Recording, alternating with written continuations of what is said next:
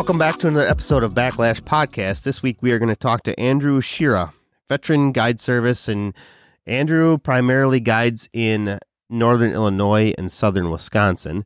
And, as per usual, we're going to kind of go and hit up a variety of topics. So if you're looking to learn a little bit about catching some more fish this season, certainly stick around for the episode of Backlash Podcast. As per usual, Brad Hoppy with Muskie Mayhem Tackle is here. I'm your host, Jeff, with Team Rhino Outdoors. And let's just kind of hit up our, 1 minute infomercial if you have it. If you're looking for gear for your next muskie fishing adventure, make sure you check out teamrhinooutdoors.com. As per usual, we're always adding new products. This week we added a bunch of new clothing options, new hoodie options, what did we get? Hats. We got all that stuff. You can get some Fenwick rods. Fenwick has a new line of rods, the Elite Series Predator rods. Those are available, and we will have those at the Milwaukee show on top of the whole lineup of St. Croix rods. We will have a couple of show specials on some of that stuff, so stop in our booth at the Milwaukee Muskie Expo to get your hands on either a Fenwick or St. Croix rod. And we also added the Nessie from Berkeley. It's a soft plastic like glide bait, jerk bait, swim bait type of thing.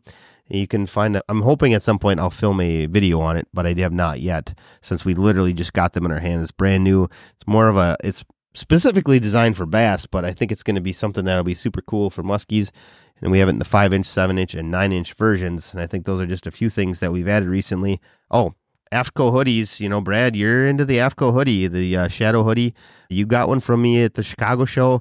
Hopefully we will be restocked by the Milwaukee show. I know they're at the printer right now, so we still have about 12 days to get them back in before we head off to the show. And speaking of the show, we will be at the Washington County Fair Park on February 16th, 17th, and 18th for the 2024 Milwaukee Muskie Expo. Of course, we say it's Milwaukee, but it is not. It is in West Bend, Wisconsin, which is about a half hour to the north of Milwaukee. Hours are 2 to 8 on Friday, and 9 to 5 on Saturday, and 9 to 2 on Sunday. So stop out to the Milwaukee Muskie Expo and see us. Now, Brad, I took up way more than a minute, so why don't you use your 12 seconds that you were allotted to talk about Muskie Mayhem Tackle? Yeah, perfect. Real super easy. You can go to muskiemayhemtackle.com and check out our website for any of your big blades, small blades, hair, flash boo, marabou. We got it all. Spinnerbaits, inlines. So come check us out. You can build a custom right on there, and we'd love to have you as a customer. And then second of all, let's talk a little bit about Mayhem's 10,000 Casts. We are at the midpoint of the season coming into this next Saturday after you listen to this podcast. I believe it's show number 7. So Chase and I will be doing a Facebook Live. I don't know if it'll be right after this podcast or going into the next week, but I'm just kind of giving you guys a heads up if you have interest in coming on there, asking questions about the shows that you've already seen this year. We will schedule it. It'll be on our Facebook as well as our Instagram, letting you guys know when we're going to schedule that. If you want to get involved in a podcast at the Milwaukee show, on Friday night, we will be having a podcast, and what we're going to talk about is up to whoever shows up. But Brad and I were also kicked around the idea of running it simultaneously on Facebook Live on that Friday night. So quite honestly, if you were sitting at home and you weren't able to make it to the show, you might be able to dial that up on Facebook. We'll get you the details. We literally just kicked around this idea like 5 minutes ago. And I think that we should give that a shot, is try to get a little bit more interaction. And I think we're also, when we have a guide panel of 5 or 6, I think we're only going to give like 3 guides a chance at each question. So to avoid a little bit of repetitiveness and try to cycle through a few extra questions. So that's kind of what's going to go on. I think it'll be, 6:45, 7 o'clock out of the Muskie Mayhem Tackle booth, as long as Brad's willing to let us hang out in his booth for an hour. Yeah, absolutely. It's always fun to do. And, besides that Facebook Live thing, hopefully we have a bunch of people that come and hang out around the booth, and we don't even have to rely on any questions on Facebook Live. But it's a good time. It's really cool to see the people that show up and ask some of those questions. So don't be bashful. It's real easy. And I'll be there and hand you the mic, and you can ask your questions and keep the ball rolling for it. All right, Brad, you got anything else you want to talk about on an early February evening? And it's a Sunday evening. We're actually a little bit ahead of schedule compared to the last couple ones. But anything else you need to add to this episode before we dial up our conversation we had with Andrew? I don't think so, Jeff. I'm looking forward to this podcast, and I think it's time to get after it. Oh, wait, hold on, Brad. There is one teaser. I think as long as you tell me that you had this actually lined up, and I'm pretty sure you told me that they did. One of the most requested repeat guests that we've ever had on the podcast. We've never had him back on a second time. We had him on once. You told me that you're pretty sure he's willing to come on and do another episode. That is correct. I'm guessing you don't want me to say the name yet, but you're right. We had, he's obviously quite a special guest because of some of his background and the things that he's done. But yes, he is essentially willing to jump back on with us. He's not been on any other podcast out there, maybe seen on TV a few times over the years, but yeah, he's just one of those guys that brings a whole different level to the sport industry. Yep. So very cool. Look for that in the upcoming episode of Backlash Podcast. I'm sure it's going to be one of the most downloaded episodes that we've had because most of his other ones, he's literally been on one time, and it's definitely within. I haven't looked lately, but it was always in the top 5 for sure of most downloaded podcasts we have. It's very unique opportunity we have as special guests, and we really do appreciate all of our guests as well as our listeners. So with that being said, we rambled for 6 minutes. Let's talk to Andrew from Veteran Guide Service. All right, our guest this week is Andrew Schiera, Veteran Guide Service.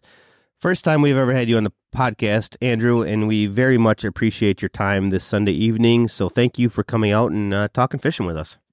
Hey, thank you, gentlemen. Pleasure to be here. All right, Andrew, like I said, it's the first time we've ever had you on. You know, I know of you, Brad knows of you, but not everybody may know of you. I wouldn't say you're necessarily a household name. Let's talk a little bit about the guide service. Let's talk about, but first let's go all the way back. What got you into musky fishing? I was on family vacations to Eagle River since I was about 4 years old. And by the time I was 11 or 12, I was getting into them a little bit on these little lakes up in Vilas and Sawyer County. And by the time I was 16, it was about all I wanted to fish for. So it just kind of progressed slowly. And the chain of lakes that I grew up near, the Fox chain of lakes specifically, it's really progressed as a fishery over my lifetime. And seeing that, I've been pretty blessed to be a part of it. So... yeah, very cool. Are you, let's talk about the guide service part of this. Are you just a musky guide? Do you multi-species fish? Let's talk a little bit about that. Sure thing. No, we do. I do smallmouth on Lake Geneva primarily, and then I do walleyes on both Lake Geneva and the Fox chain of lakes. So we get into them for most of our spring months, and then once our fish come out of spawn, we do have some pre-spawn opportunities, but I focus primarily on muskies starting around Memorial Day for the rest of the season. And, like on a year like this, because I'm assuming down there by you, the Fox chain can't have a ton of ice. And based on the long range forecast, it's going to probably get a little bit less. Well, like when do you typically start guiding? And if the ice comes off early this year, do you guide sooner? I actually didn't book. I ran my late season open water trip, so I didn't book too many ice trips. I was in the boat until about January 10th this year doing some open water trolling. And I'm suspecting that I'll have the boat in the water much before I think we'll be today. We were at normal pool, and typically we're not at normal pool until April 1st. So this might suggest we have better weed opportunities early in the year and maybe a little better pre-spawn time phrase. So probably be running pretty consistently starting around the second, third week of March this year.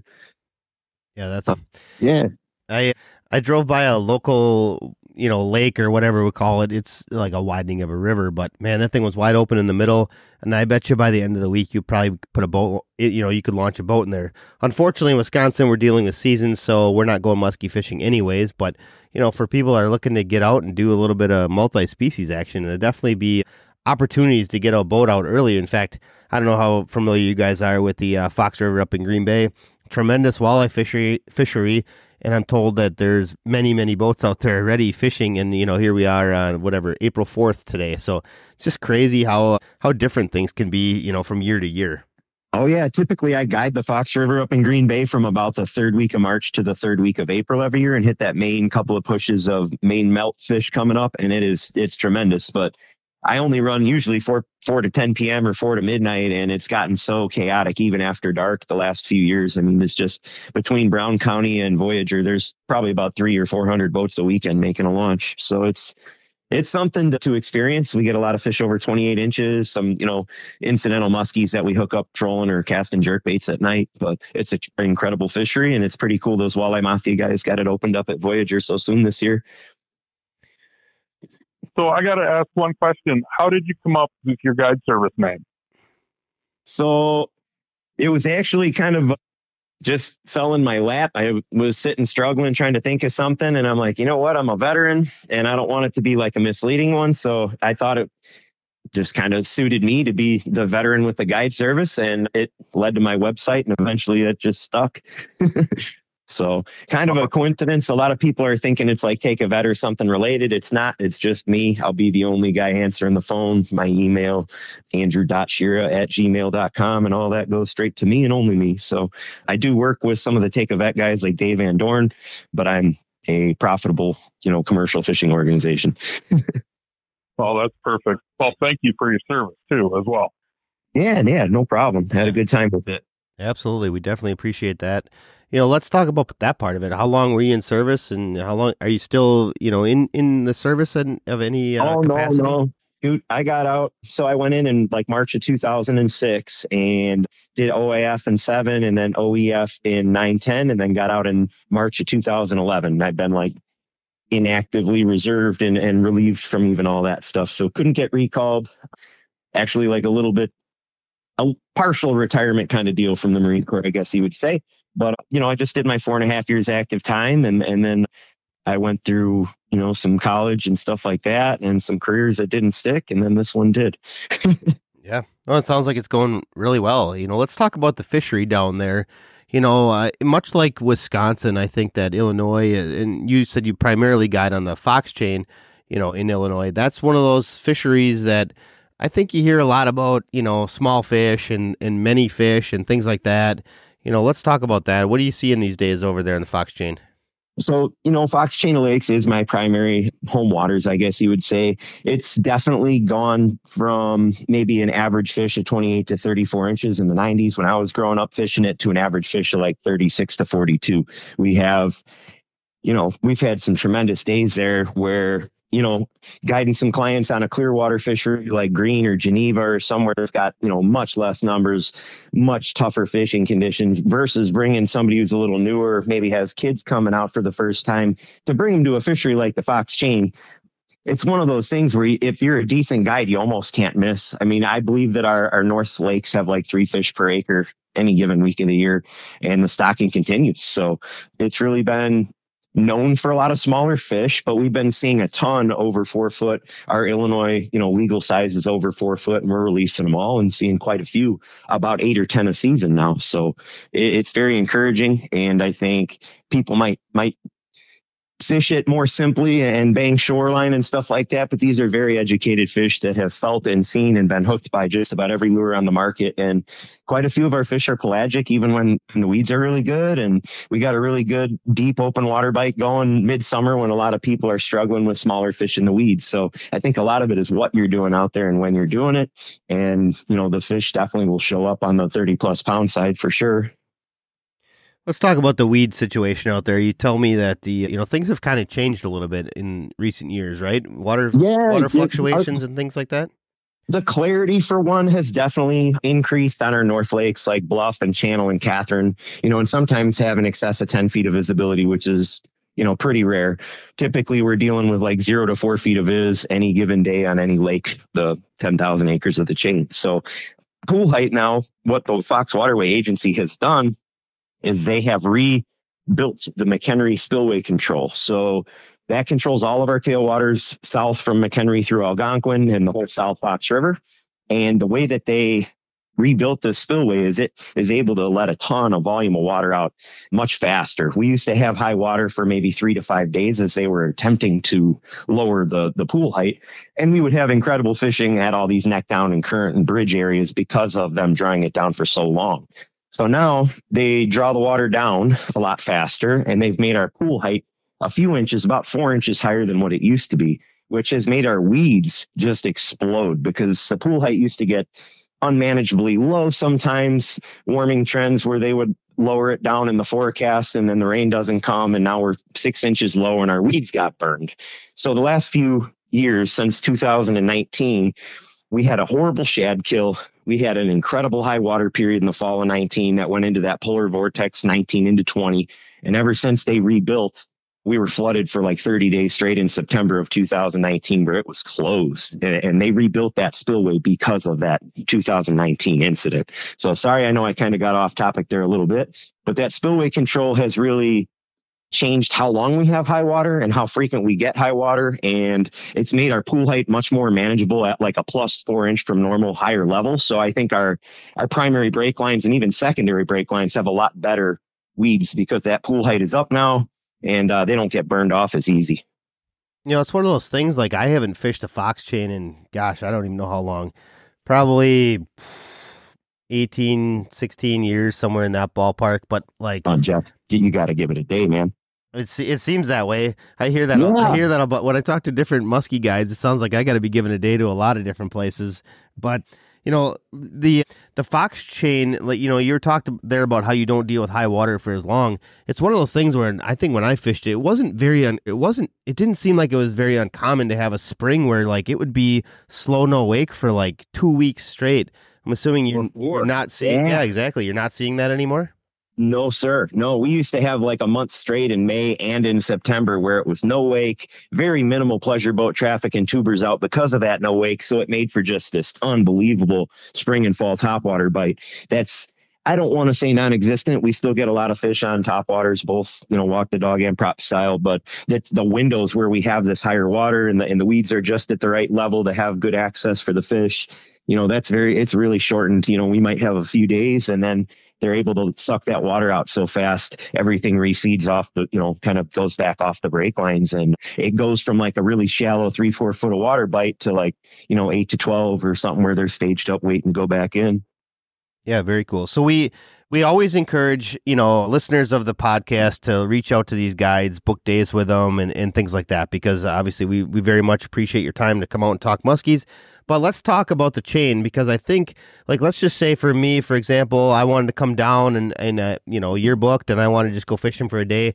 What do I need to do in order to go there? Because I think there's like some sort of like permit or something that you need to do in order to launch there on the chain, isn't there? There is. Yeah, you can jump on the Fox Waterway Agency app, or you can hit some of the local bait shops. A real good one that's right in Antioch is Triangle Sports. And they have a 1-day chain pass for, I believe, to be like $20 to $30, depending on the size of your boat. And as long as you have that chain pass, then you would just pay your regular launch fee at whatever boat ramp you go to, and you're good for the day. So you can get an annual. I think it's $125. Man, it's unbelievable. Some of the, I guess we'll just call them taxes, right? It's essentially a tax down there. You know, you want to use the waterway, they're going to get you for $30 extra for a day to go fishing, which, I mean, you know, all of us spend $30 extra on suckers and baits and all sorts of stuff, but it's just, it's incredible some of the stuff that you got to deal with these days. Now, Jeff, to guide Wisconsin, like Lake Geneva, for example, I need my Wisconsin guide license. The Bay, I need a captain's, but that's it. And, you know, secondary from that, you go to Illinois and they need a passenger for hire. And then the third one they need is a commercial vessel sticker. And you still need your Fox Waterway annual sticker. So I got to pay 3 stickers for the Fox Waterway Agency and a guide license and a captain's license. Where Wisconsin, you only need your guide license. Yeah. So it's great. Yeah, Illinois hits you 5 times. Yeah. Well, I mean, it sounds like it's at least worth it to go down there these days, you know, like I mean, you're obviously having a great time out there and catching a bunch of fish. So it's worth it that way. Dude, our late season was better than I've ever had before. We didn't have a ton of fish over 46 inches. We had a couple, but we had a couple like 10 and 14 fish days with a lot of like 36 to 44 inch fish that were just phenomenal. You know, really good showing of middle and younger juvenile female year classes and stuff. So yeah, you really should, I would say, take a drive up, or, you know, March can be really tough. The water level's usually low. April, We don't usually have our real good vegetation starting until we get over 50 degrees. And that's usually that first week of May. And we start getting real good curly tail pondweed beds in all the bays and stuff. So that's, I would recommend waiting until about that first week of May if a guy were coming, for the first time, and expect a bunch of fish in the funk. They're in that spawn pretty heavy till about that third week of May in Illinois. Well, let's talk about early season and a fox chain. I don't know that was necessarily a topic that we were going to approach today, but, you got me thinking about it. So you hear about, anglers on the eastern, East Coast, PA, Ohio, all that stuff. They do a lot of that early season short line trolling, speed type of a deal. Is that something that you see over there, or I shouldn't say over there, down there? You guys are just a little bit south of us, but is that something you see on the fox chain? We do have a real good short line program that goes hard in April once we get to a normal pool height. Typically, it's 2 to 4 inch baits. Some years on real high pressure days, you're running like walleye baits and stuff, but it's more of just a contour trolling. A lot of these fish are staged, and with the clearer water earlier in our springs before we get the real algae blooms taken off. When you're sub 50 degrees, a lot of times we're dealing with 10 feet of visibility, and that shoreline thing, we might not have the correct pool height for. So if you're going up there and you see that Fox Waterway Agency app, check and see what your pool height is. If it's at that normal 4.0, 4.2, that's our normal pool height on the app. And if you see that, you can expect to have a great, 2 feet of line and a leader kind of short to a planer board on your inside, maybe 10, 20 feet on your outside. And yeah, that 3 to 3 mile an hour, it definitely goes, but you got to have those right conditions for it, or you're ending up with a lot of the bigger fish off the break lines, and you end up with, a few small males and maybe a juvenile female in the shallow flats on the primaries. That's definitely nothing I've experienced. Brad, have you ever done that whole 2 feet, 2 feet in your line out type of a short line deal? Yeah, I have. Whenever I've been in Kentucky, fishing with Greg Thomas or whatever, 2 foot, 6 foot, 8 foot, something like that. Just, 3 rods out both sides. Literally, if the water's clear, you can just sit there and watch your bait, and a lot of times you'll actually get to watch it eat. So it's a really cool thing to do. But I don't know. I've tried it up here a little bit. We do have a TV show coming up here in a couple weeks where we did some short line trolling, but it was mostly after dark. Not quite that short like we're talking about right now, but sure. For the Minnesota, I would say it was a short line. Absolutely. Yeah, those clear lakes, if you get anything less than like 30 or 50 feet, or if you're not adding keel weights, it's impressive. Yeah, the clear water definitely makes a difference, but, you can change that and combat that with nighttime stuff. And the other thing is, if you're doing it like over the weed bed, you keep your baits so that they're not diving through those weeds. It can definitely make a difference as well. Absolutely. And your bait and everything else should be up a little higher when it's dark out anyway. True. Well, yeah, that short line thing can be very water pool height dependent, but if you ever come up and you see we got a normal pool height, you can suspect there'll be a lot, and plus 50 degree water temps, those fish are going to be weighing 4 to 6 feet usually where we see them. And as far as early season, we don't feel too guilty targeting them because we are strictly, it's not a native fishery. It is all stocking. And thanks to the boys at our local Fox River Valley Muskies Inc. and local DNR, we've been doing a pretty good job managing those fish. Does the fox chain, do you end up with issues, sometime midsummer where you're getting to a temp where you can't actually fish? Oh, absolutely. Yeah, it's different every year. We've had a few years where it's like the 10th of June and all of a sudden we're at 81, 83, and you'll see some guys that really don't know. And there's a great trolling bite in early June usually out there. And, if you're ripping fish from 80 something degree water and you're not playing them with the right drag and you don't got the right tools and the right net, you're definitely killing fish. And unfortunately, there's some mornings where, you'll find a few floating or after a big tournament. So I try to really encourage people to, multi-species fish. Don't be afraid to to go do something else or do what I used to do and, make your way up to southern Wisconsin, then maybe northern Wisconsin. Maybe by August, you're up in Lake of the Woods or something, but just keep following that temperature belt that you need for that mid 70 degree water when your fish are, spunky and happy. Yeah, it makes perfect sense. I think most musky anglers are aware of it, but, you do see it, and it's definitely a concern for the fishery, that's for sure. How many lines per person can you run in Illinois? I'm not familiar with that either. 3 per license. And with majority of the lakes I'm fishing, less than 1,000 acres, I'm very rarely running more than 8, but you'll see guys running 12 and they got bigger boats and stuff like that. But with the jet skis and the speed boats and all the, all the other water traffic out there, tow boats, working boats, commercial stuff, I like flatline trolling when the boat traffic's real bad anyway. All that chop makes your boards run like surge all the time. Makes sense. So we haven't talked about Geneva. I know you spent some time there as well. Let's talk a little bit about that fishery and kind of a fishery that's been semi-quiet for quite a few years, but you're starting to hear a little bit of noise about it. It's there, man. The fish are unfortunately not quite at the numbers we need for we'll call it, I guess, the 3D water space of that 5,500 acres.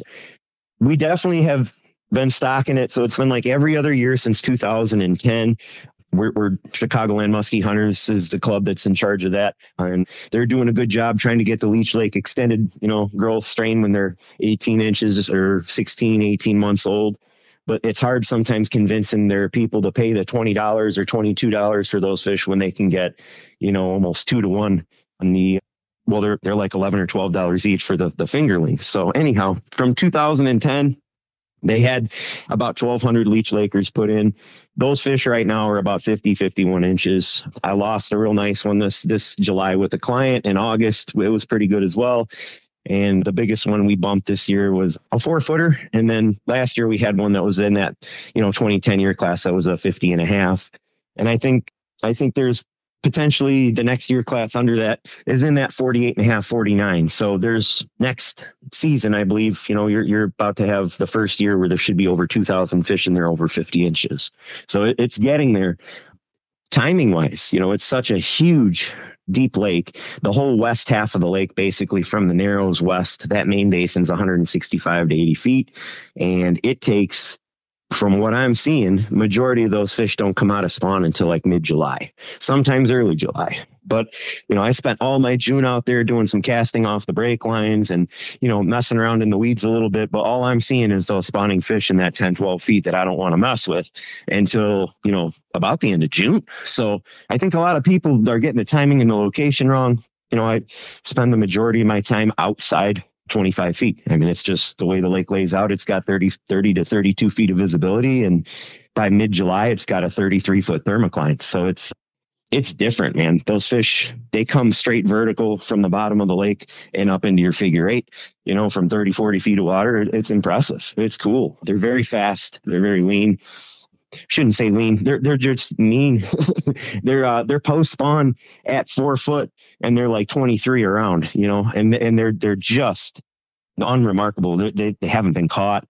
There's enough forage in that lake that I think with the long-jawed ciscos, the perch, all the different panfish, red ears, and we got in there and rock bass, I honestly think that we're going to be seeing potential for 55 plus pound fish coming out of there in another like 3 to 5 years.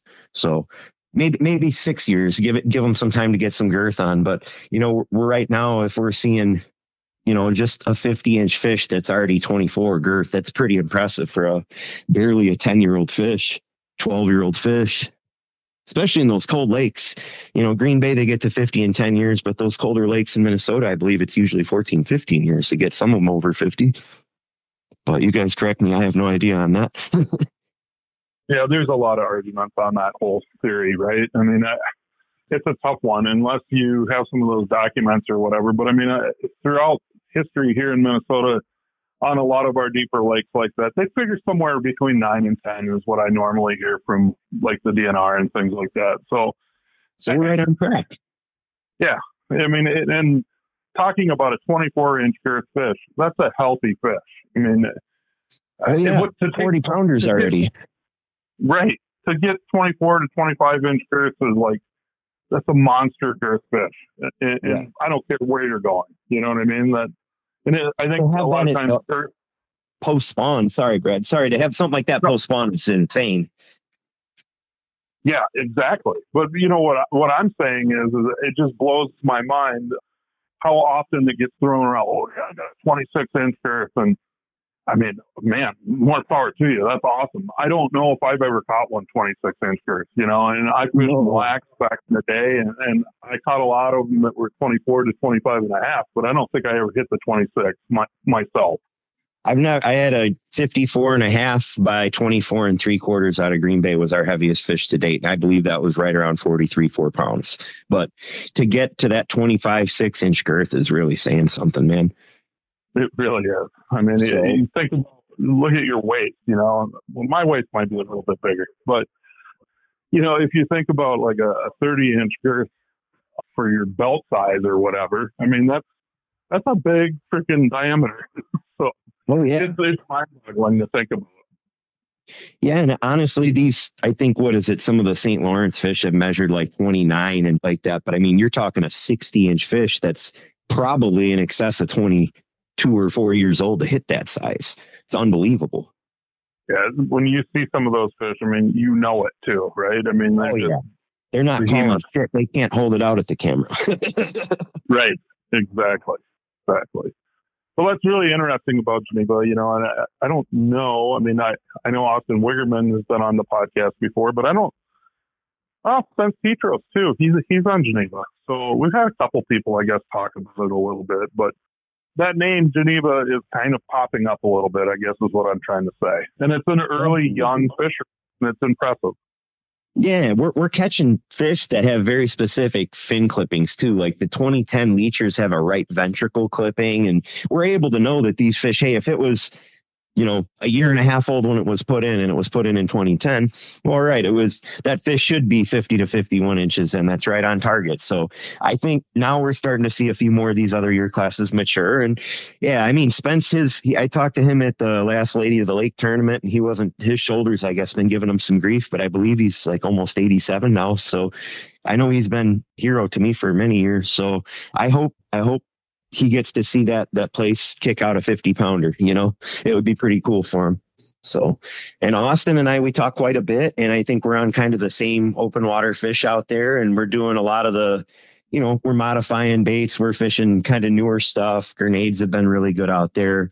Anything that you can kind of count down quickly. I like double stacking 2+ ounces on a 12-inch Poseidon. Sometimes I rig like a number 5 Colorado underspin blade off that front 7/0 hook to give them something to look at for boat side. And that's been really good for me. Sort of my little guide trick out there. Big rubber, getting guys that can throw something. Oh, it's got to be plus mag dog size. That doesn't work out there. If you can throw something through a school of Cisco's that'll spook those Cisco's, well, now all of a sudden, a muskie's coming straight up to hit your pounder or your monster or your husky. But anything smaller than, I'd say like a husky or an alpha dog or something, you got to definitely have a big profile out there. A Royal Orba, that what is it, the Big Daddy, King Daddy. Those things are like a 15-inch profile. Those have been a pretty good bait out there too. But getting people that can patiently fish sometimes 15 or 20 feet down with their cadence back to the boat is tough. A lot of people have high speed reels and their boat's going too fast and everything else. So it's a very methodical kind of thing. And I'm pretty proud to say I think I got a pretty good, read on those fish. So if people wanted to look me up, you could definitely check out my website at theveteranguideservice.com. Andrew, let's talk a little bit about this. So we didn't necessarily go over this either, but pressure, I would say you fish on, 2 fairly high pressured fisheries. I would say Fox Lake or Fox Chain is definitely more pressured, but I think Geneva keeps getting more pressure by the day. What do you do to combat the pressure? I'm just always throwing something that you can't open up out of a box. You're taking and adding something to your trolling baits to make them different. Maybe running different line or wire or keel weight configurations, and instead of everybody running 50-pound mono or 40 or, Boss shads, I'm always trying to be a step ahead, and I know everyone else is too. That's the name of the game. Electronics wise, I don't really do anything any different. I'm still just a side imaging guy, gentlemen. I've done that forward facing for a couple of weeks, and the day that I put it away, we caught that 50. Well, I ended up with a 50 boat side on Geneva. So it was like changing the way I fished, and I didn't like it. So I just, I try to set myself aside with bait modifications, and definitely I'm super anal about my gear and changing line and leaders and terminal tackle and getting people to, fish a very specific way typically to get a bite. So I don't know. Hopefully people don't hate me for it, but the guys that I got coming back I got guys with disabilities that are catching more fish than they were before they started with me. So I'm very proud to say, I take pride in kind of being a Nazi with cadence and timing and all that presentation. Well, let's have a quick conversation about forward-facing sonar. So you said that you've used it. I had a buddy drop a 10-inch unit in the boat, yeah, and it was beautiful LVS 34, real nice resolution. And let's talk about it. So you didn't like it because you thought maybe it changed the way you fished or whatever. Let's go a little bit deeper into that. What I guess made you come to that conclusion? Do you think that the fish are conditioned to that, to that sonar frequency? You got some thoughts on it? I definitely do. I would like to start, I think that those fish are conditioned to that frequency, especially in shallower waterways like that Fox chain. I've had a few buddies that have told me their numbers have gone down, whether it's the fish shying away from their boat or the way that they're fishing. They're now whipping 3 baits at a fish, turning the boat around, doing a 180, spot locking, whipping 3 different baits at this fish. They're not just running a heading on a weed line, making casts like they used to. I think it changes, the way we follow through with our plan for the day. When I had it in the boat for the first hour, I had a live scope. I went drop shot in smallies, and they were in about 24 feet of water on the edge of the deep coontail on Lake Geneva. So I set my drop shot, the hook right above the coontail, about 6 inches, drop a crawler down right on the biggest fish in the pot of 5 and catch the 21-inch smallmouth. And dude, it almost made me sick how easy it was. So I don't know. It's a great tool. It really is. It's got unbelievable resolution to be able to see the way a fish, postures when your bait hits the water. If you're casting at a muskie or anything, I've trolled with it, casted with it. It's great, but I won't use it. I watched some guys sit on a fish we released on Green Bay for 3 days, and they're trying to jig this fish that was sore mouth and trying to sit out in thermocline. And that just made me sick. And watching these YouTube videos, the guys getting 3 over 50 in the last 2 hours of sunset in a minor they never muskie fished a day before. There's just so much about it that takes like the mystique of what's beneath the surface out of it, man. There's a little bit of a skill in reading your side imaging that is like watching TV, I don't know. I don't really necessarily think it's good for a lot of our fisheries, but I don't have any pull with that. Everybody that I take out asks me why I don't have it. And, hey, it's a great tool. I'd love to have a couple units fixed for looking at my trolling baits or like bringing my casting bait across it. But just having it on like an articulating mount, it's guys are bragging about trips to like Vermilion where they make 3 casts and get 350s. It's ugly. I don't like what it's done to our sport. Yeah, I don't have a particular opinion either way. I have it. I've talked about it on the podcast a bunch of times. Quite honestly, I never use it, and it's not because I have a position one way or the other to it. But for me personally, I just didn't want to take the time to learn it because I figured it would definitely take some time to learn it, especially to the degree that we'll use. Brad, I think you know it really well, especially when we're trolling. I mean, you can point it at your bait and you kind of know what's going on, and that's great. And there's a lot of applications that I'm sure it's great for. But for me personally, I just didn't want to spend the time that it took to learn it because my fishing time is limited. And sometimes I also just think about, like getting away on muskies, like a muskie trip or a fishing trip. It's, you want to get away from some of the, the screens and the technology and try to take all that in. And I do think it may detract from some of that. But we all fish for different reasons, right? Like some of us are out there for the thrill of the chase, and some people just want to catch fish. They don't care how it's done. So I can see both sides of the argument.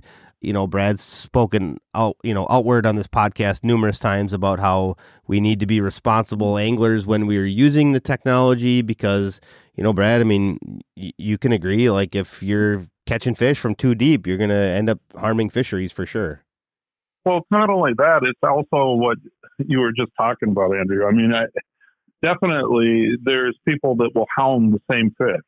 If that fish doesn't chase after the first time, it's probably not going to chase the second time. And then to sit on it and keep bombarding that fish, and it's just not good. It's not healthy for the fishery whatsoever. So there's multiple things. And I've always said that if you're going to choose to use it, it comes with responsibility. And you covered that, Jeff. So it's definitely a useful tool in many ways.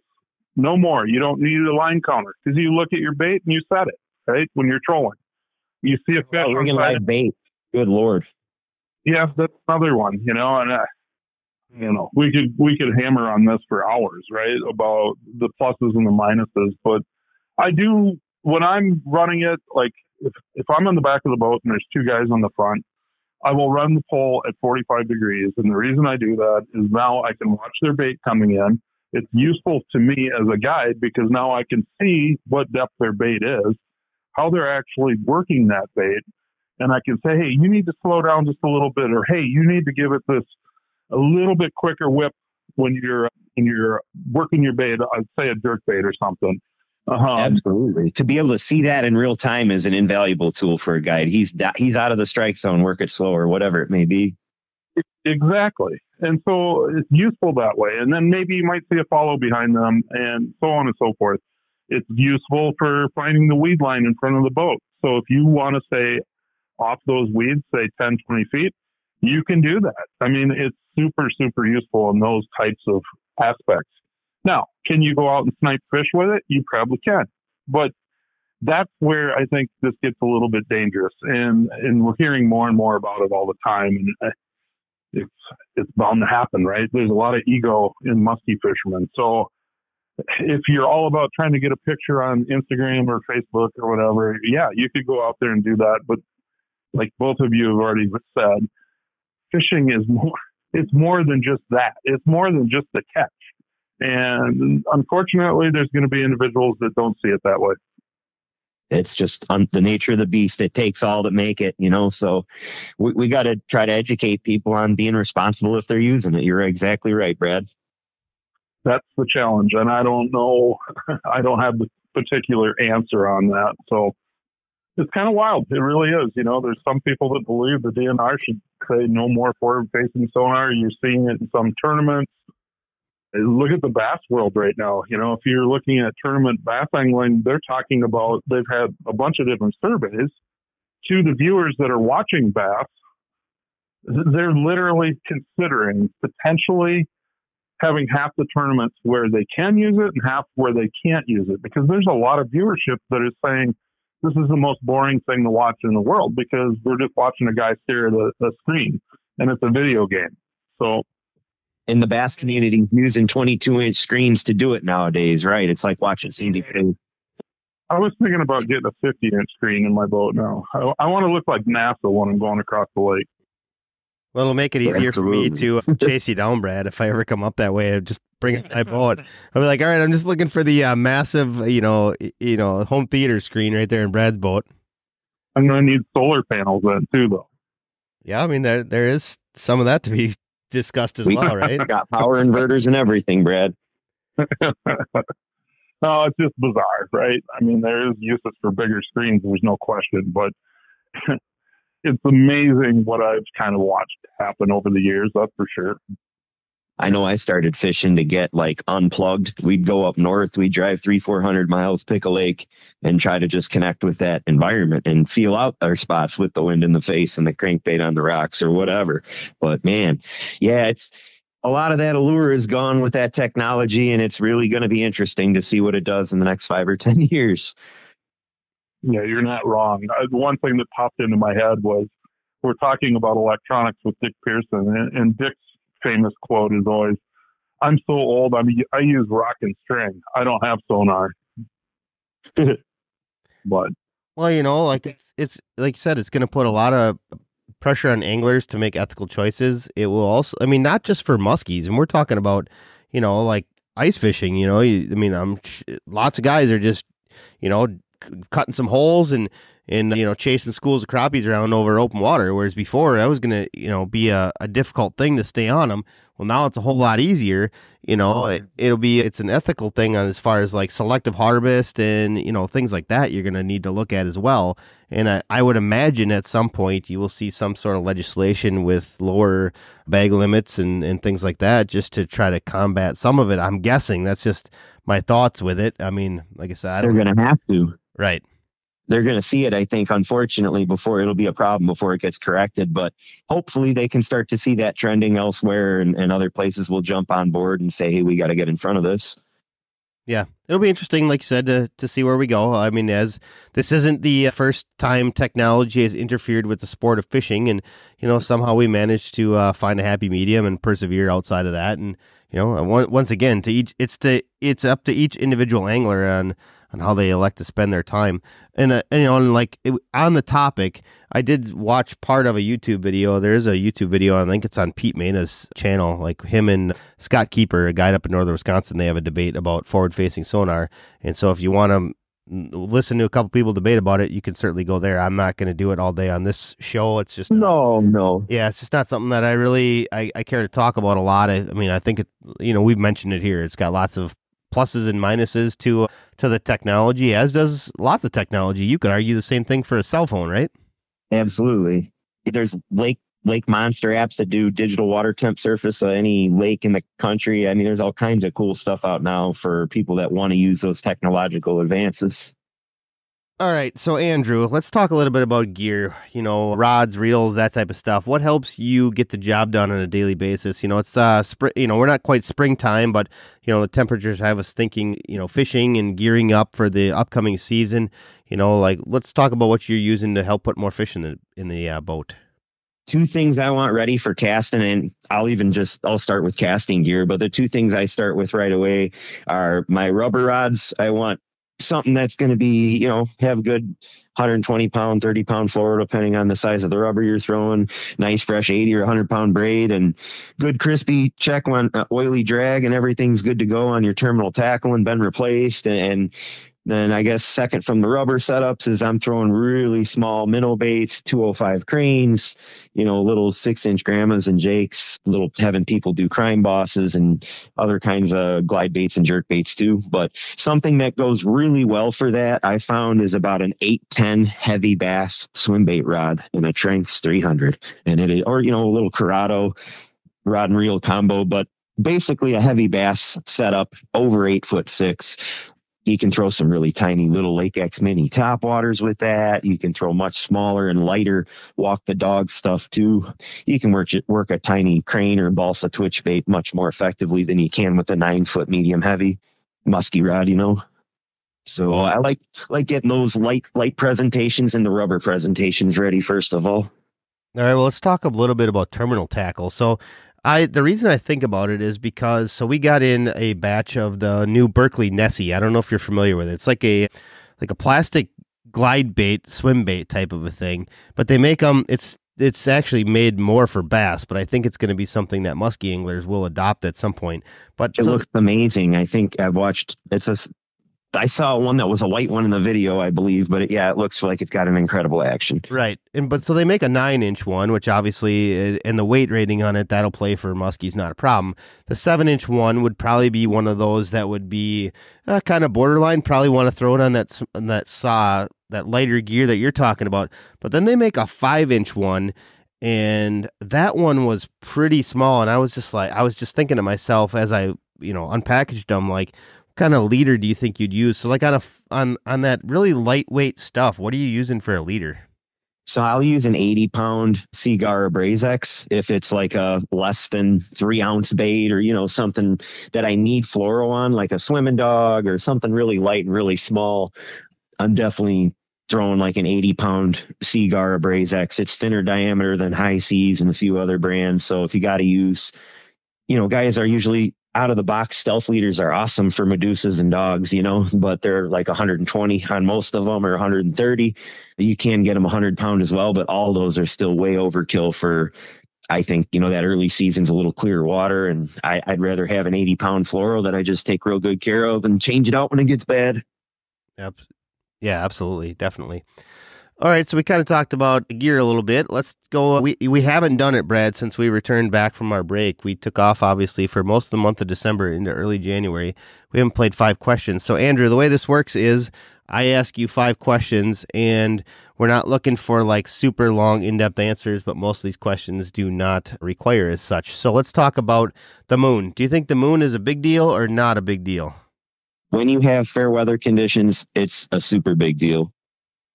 I think it depends on your weather.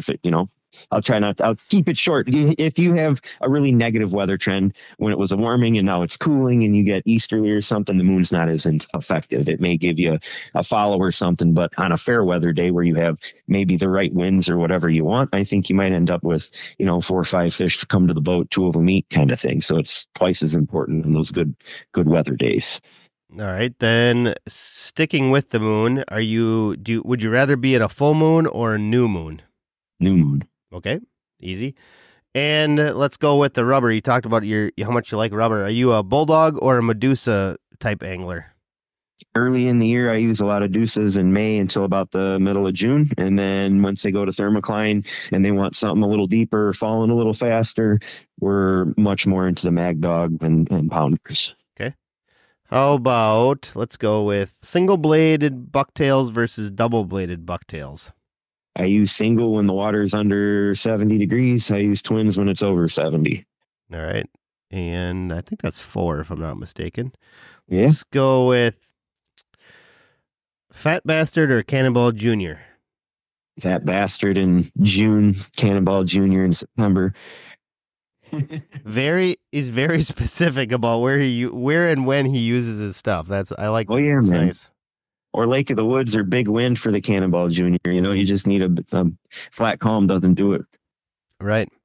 This isn't part of the 5 questions, but of all the gear that you've probably seen that's coming out for 2024, what would be the newest, latest thing that you don't currently use, whatever, that you're interested in using for 2024? Oh, I need to get some of the lures. What the hell is his pelagic swims? I saw Brian Scaife have really good luck with those. It's not what I was expecting. I was expecting you to be like, yep, I got to get myself a quad dog. Yeah, I would love to get my hands on a few of those, but I'm the kind of guy who will probably go backwards when other people are all going to come out with the new. This year, I'll go back to some older hit and catch some fish. Tubes, that's a whole nother conversation. Oh, they're getting overdone now. Well, it's weird because yes and no. I mean, I still think there's a whole ton of group of anglers that haven't jumped in the tube bandwagon. But to your point, they've blown up in popularity over the last 5 seasons, I would say. There's a lot more options now too, man. You got the boo tubes and bladed tubes and all kinds of good juicy stuff out there, so you can stay ahead of the standard 10-inch tube guy for sure. Right. And while you were talking about how you like to make different modifications, I mean, let's say there's plenty of options that you can use to change up your standard modification if you're into tubes. For sure. My first one is I'll add 1 ounce to the head, 1.5 ounces to the head, and I'll upsize the blade so it falls a little slower, but the head will pull it a little faster. So it just changes it from everybody else's, Definitely.